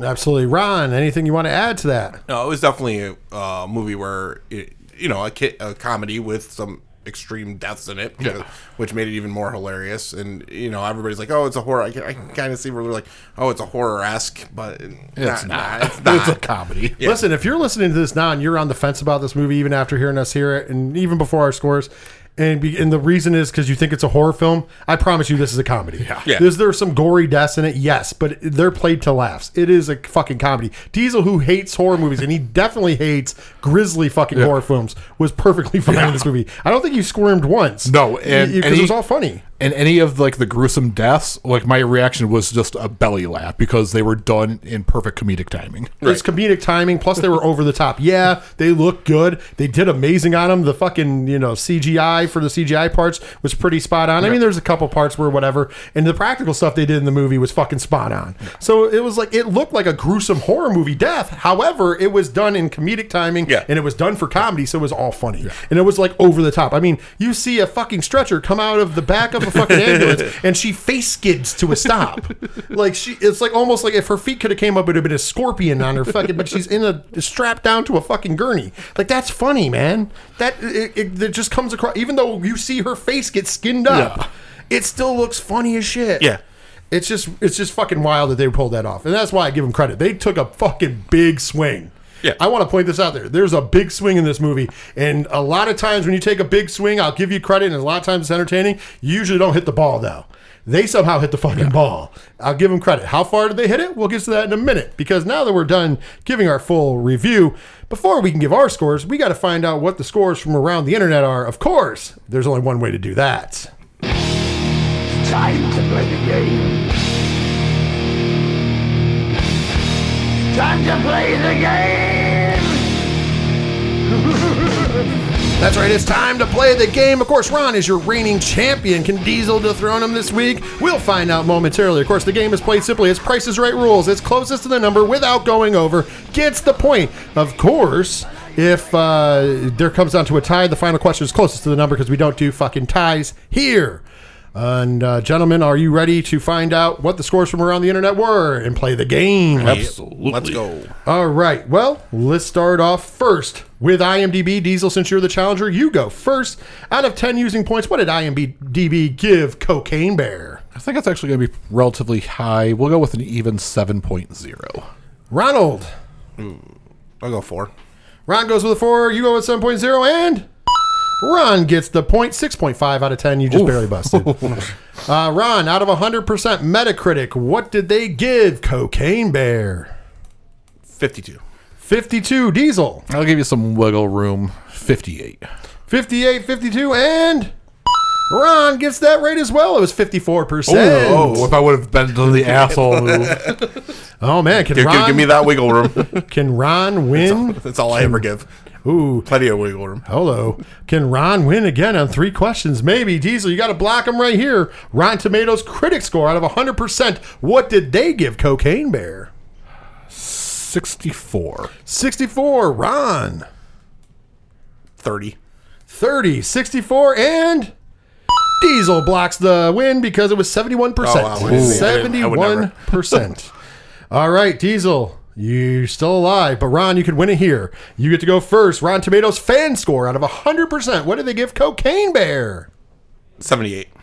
Diesel. I'm not giving any wiggle room. I want to say 88, but we're just going 79. 1 point above you. 79, 78, and you both busted 75%. 75%. So we're going to make this interesting. This last one is for 2 points.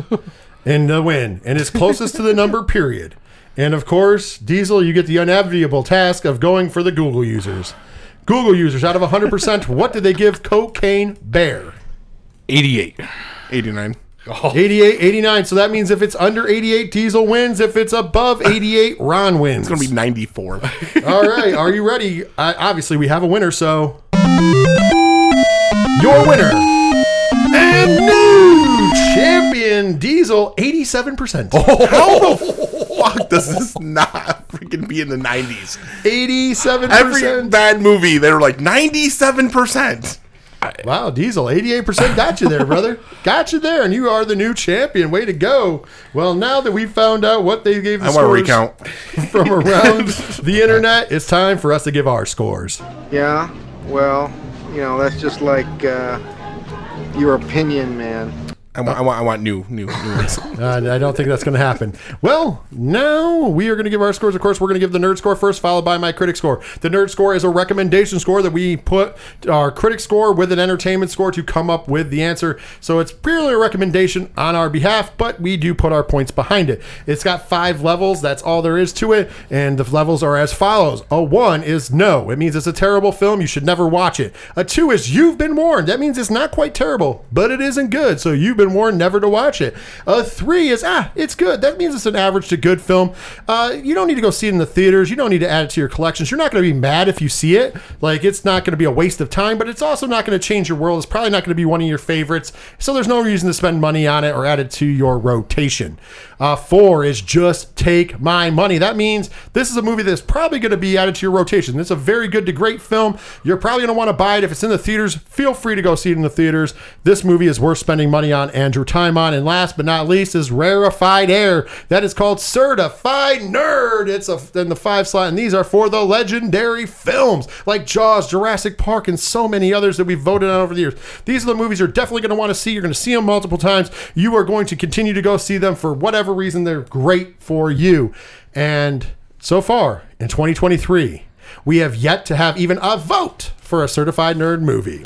So with that being said, Ronald, we'll start with you. What is your nerd score for Cocaine Bear and why? All right, so this movie is one of those typical movies that I talk about all the time that hits every box that I need.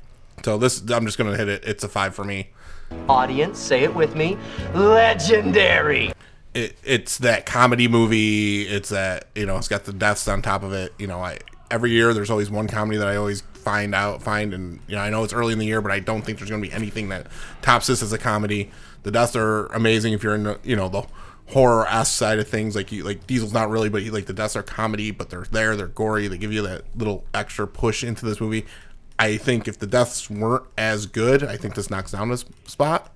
And if the comedy beats were just a little off, it would be at least, or top down. But this is that movie that I enjoyed going in, low expectations, but left amazingly. The fact that we had the half an hour conversation afterwards was amazing.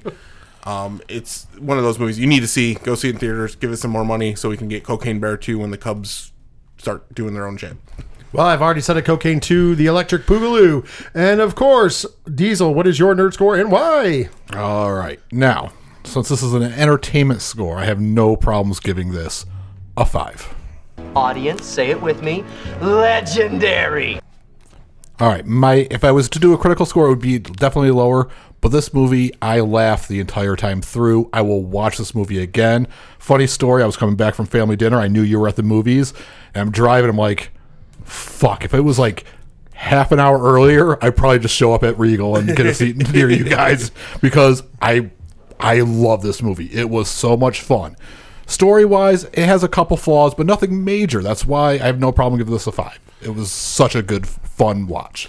Yeah, this is a super fun watch, and overall, I thought it was a good movie too. Like, I don't want to stress out. Like, the entertainment does push it to the next level in a lot of cases, but it was a very well shot, well acted, well soundtrack. Like, it checks all the boxes of a good film. Like, not necessarily the greatest film you've ever seen, but it does check all the boxes of a good film. And when you're judging things, especially like comedies, you're gonna really kind of focus on: did it make me laugh? Did it make me laugh out loud? Was it super good? And I think about movies, dark comedies, if you will, like Cabin in the Woods and like Ready or Not, that I've easily in my life given certified nerds to, and they've been great. Now, this movie is not as much horror as those films, but I still do understand calling it a dark comedy. There is a lot of gruesome death. There is a lot of blood in this movie, but that's not the focal point. Whereas in Ready or Not, you did all these horror scenes, and in between had a lot of comedy. So it was like horror scene, comedy, horror scene, comedy. And like Cabin in the Woods, same thing. Comedy scene, horror scene, comedy scene. You know what I mean? And they did kind of like all these things to like mix it up more. This movie isn't like 2 parts comedy, 1 part horror. It's more like 5 parts comedy, 1 part horror, and the horror is still comedy. Yeah. So it's more, to me, a traditional comedy. And if you stack it up against Citizen Kane, is it fucking Citizen Kane? No, but nothing is, okay? Like, and I think it's unfair. And there was somebody who is a friend of ours in the podcast, and I'll leave him nameless just for now, who asked the question, because it's not a bad thing, but I just don't know if they want to be named. They had asked a question to a group of us, what is a critic? And I'm like, well, a critic, when I think about it, is somebody who gets paid to critique things. Now, an honest critic is going to give you their honest opinion on a film. A non-honest critic is getting paid to do that article, so they're going to tell you whatever bullshit that gets them the most money, the most clicks, the most whatever. That's what it is. Where we fall into this is we are fans of movies. We are filmophiles, if you will. So therefore, we look at movies as a passion. So when I critique a movie, I'm critiquing the movie based upon other movies like it. I don't critique, Cocaine Bear next to Jaws. It's not a comparison. Like, if I was to compare this movie to Jaws, this is going to get the lowest critical score because it's not Jaws. Yeah. There's no part that compares to Jaws. However, I'm going to compare this movie to like a How High, or to Cheech and Chong Up in Smoke, or I'm going to compare it to like an old school, a comedy that makes me laugh. And then if I'm going to do the dark comedies, I'm going to compare it like I just did to Ready or Not or Cabin in the Woods, because those are movies that are similar to it. So where did I put those critically? Where does this fall next to that is what I think about when I go in it, because I'm a fan. And I understand that it's not going to get the score that a Halloween gets or a Jaws gets as a critic score, because why would it? As a matter of fact, I'll give you my critic score first, which I don't normally do. But this movie, because I thought about it and I kept thinking about it, I was going to drop it to 7.5, but I'm giving it an 8 because honestly, everything technically about this movie is good. And compared to other comedies, this is a top tier comedy. Yeah. I don't think comedies usually get above a 9 in my book. I think the highest rated comedy I've ever rated was This Is the End at a 9. Even with our dark comedies, I went back and I looked at when we were doing Horror Zone 607, I gave Ready or Not an 8.5. It's a great movie. Yeah. But I gave it an 8.5. Why did I give it an 8.5? Because it's still a comedy at the end of the day. It doesn't need to fucking make sense. If I compared it on the Jaws scale, this movie would get like a 7, or 6.5. Because if I'm comparing it next to Jaws, you're talking about a masterpiece that only has a few imperfection moments that I give my highest score to is a 9.5, because I don't think anything's perfect, so I never give anything a 10. But if you compare it on that scale, it's not comparative. But in the comedy realm, this is an 8. It's shot well, the jokes hit well, everything's fine. And just so I gotta give my nerd score, right? It gets certified nerd. Audience, say it with me. Legendary. That's right. So all 3 of us have confirmed this is a certified nerd movie. So I gave it a 10. A 10. A fucking 10. That's right. This movie is fucking amazing for what it is. Like I said, I just wanted to go out there because that has been weighing on me about doing a critic. So when you listen to this show, really it is what we feel what it is. I know we all rate movies the same way. We don't rate movies on, oh, what's going to get us the most clicks. Like, we didn't rate Ant-Man and the Wasp, Quantumania lower because we wanted to be the contrarians. It's just how I felt when I came out of the movie. Yeah. And what did I compare that movie to? Other fucking comic book movies, other MCU films. Did it make me feel the way that some of them that are on higher on my list made me feel? Was it going to be Endgame? Nope.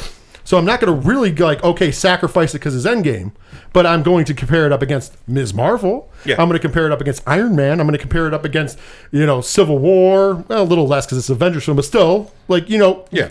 As a matter of fact, let's go with the probably best movie that you could go with is Captain America: Winter Soldier. Yeah. It's probably the best just single character movie out there. There it is. I've said it. I've said it before. Ragnarok's also up there, but it's more comedy. That's what I'm going to compare Ant-Man and the Wasp to, is those two movies. They didn't hit off like those two movies. Plus, there was also a lot of other... So that's how I wanted to kind of let people know. That's what we do. That's how we come up with scores. So like I said, this movie is an 8, and it checked all the fucking boxes of a good movie and a great comedy. And on top of that, it delivered the entertainment. So that's why it's certified nerd. Usually an 8 is borderline certified nerd. There's only a couple 8s that have become certified nerd. Usually you got to get about 8.5. Yeah, and this is a weird one to like rate because it could be... You could fall logically anywhere on our scale from a 3 to a 5 easily. If Ron said a 3, I said a 4, Rich said a 5, I have no qualms with anybody to say. Right, I could make an argument for all of them. Yeah. But the way we had a conversation after this movie, the way we were laughing, everyone was laughing. I will watch this movie probably within the end of the year again. Yeah. And probably it'll be on my yearly watch. I saw it a second time and it still hit the same. I enjoyed it knowing what was coming. Like, it wasn't like, oh, the first time you saw it, I still laughed. I still had a good time and I noticed a couple extra things. It's really a tremendous movie. Elizabeth Banks knocked it out of the park this time. Definitely redeeming herself for Charlie's Angels. Just throwing it out to you. So you can direct a good film, girl. You just gotta have that good movie in you. And this was it. You hit a home run. Well, if you would like to disagree with us, agree with us, hit us up in the social medias or hit us up on that email or whatever you need to find us on. To find all that information is simple. Go to 3fnpodcast.com. It's your one-stop shop. Patreon links there. TeePublic's links there. All of our information is there. So hit up 3fnpodcast.com. Ron, I believe you have some business to take care of. 1 out of 10 stars. The Goonies Part 2. Children fantasies reached high tide in the early 80s, but by 85, The Goonies, the run was over.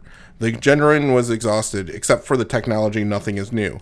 It should not come to surprise to anyone that director Christopher Columbus co-wrote The Goonies. This explains how much of Harry Potter consists of Ritalin-driven 11-year-olds emitting long howls of, what? Anguish? Surprise? One was never quite sure. It's just an awful movie. What need or needs does a movie like this fill in the lives of so many millions? It is baffling. 1 out of 10 stars. Harry Potter just sucks, people. I'm just saying, if you're going to shit on a Chris Columbus film, you have way better options than the Goonies, Diesel. To be fair, you kind of like, you swerved me on that. I'm like, did I switch it up? We're doing the Goonies now? What the fuck? I thought we had a year of fucking Harry Potter hate. Like, I was going to say, like, if you're comparing it to Chris Columbus films, like, there's some ones in there. I understand that he's the mastermind of Home Alone and Home Alone 2 and even of Mrs. Doubtfire.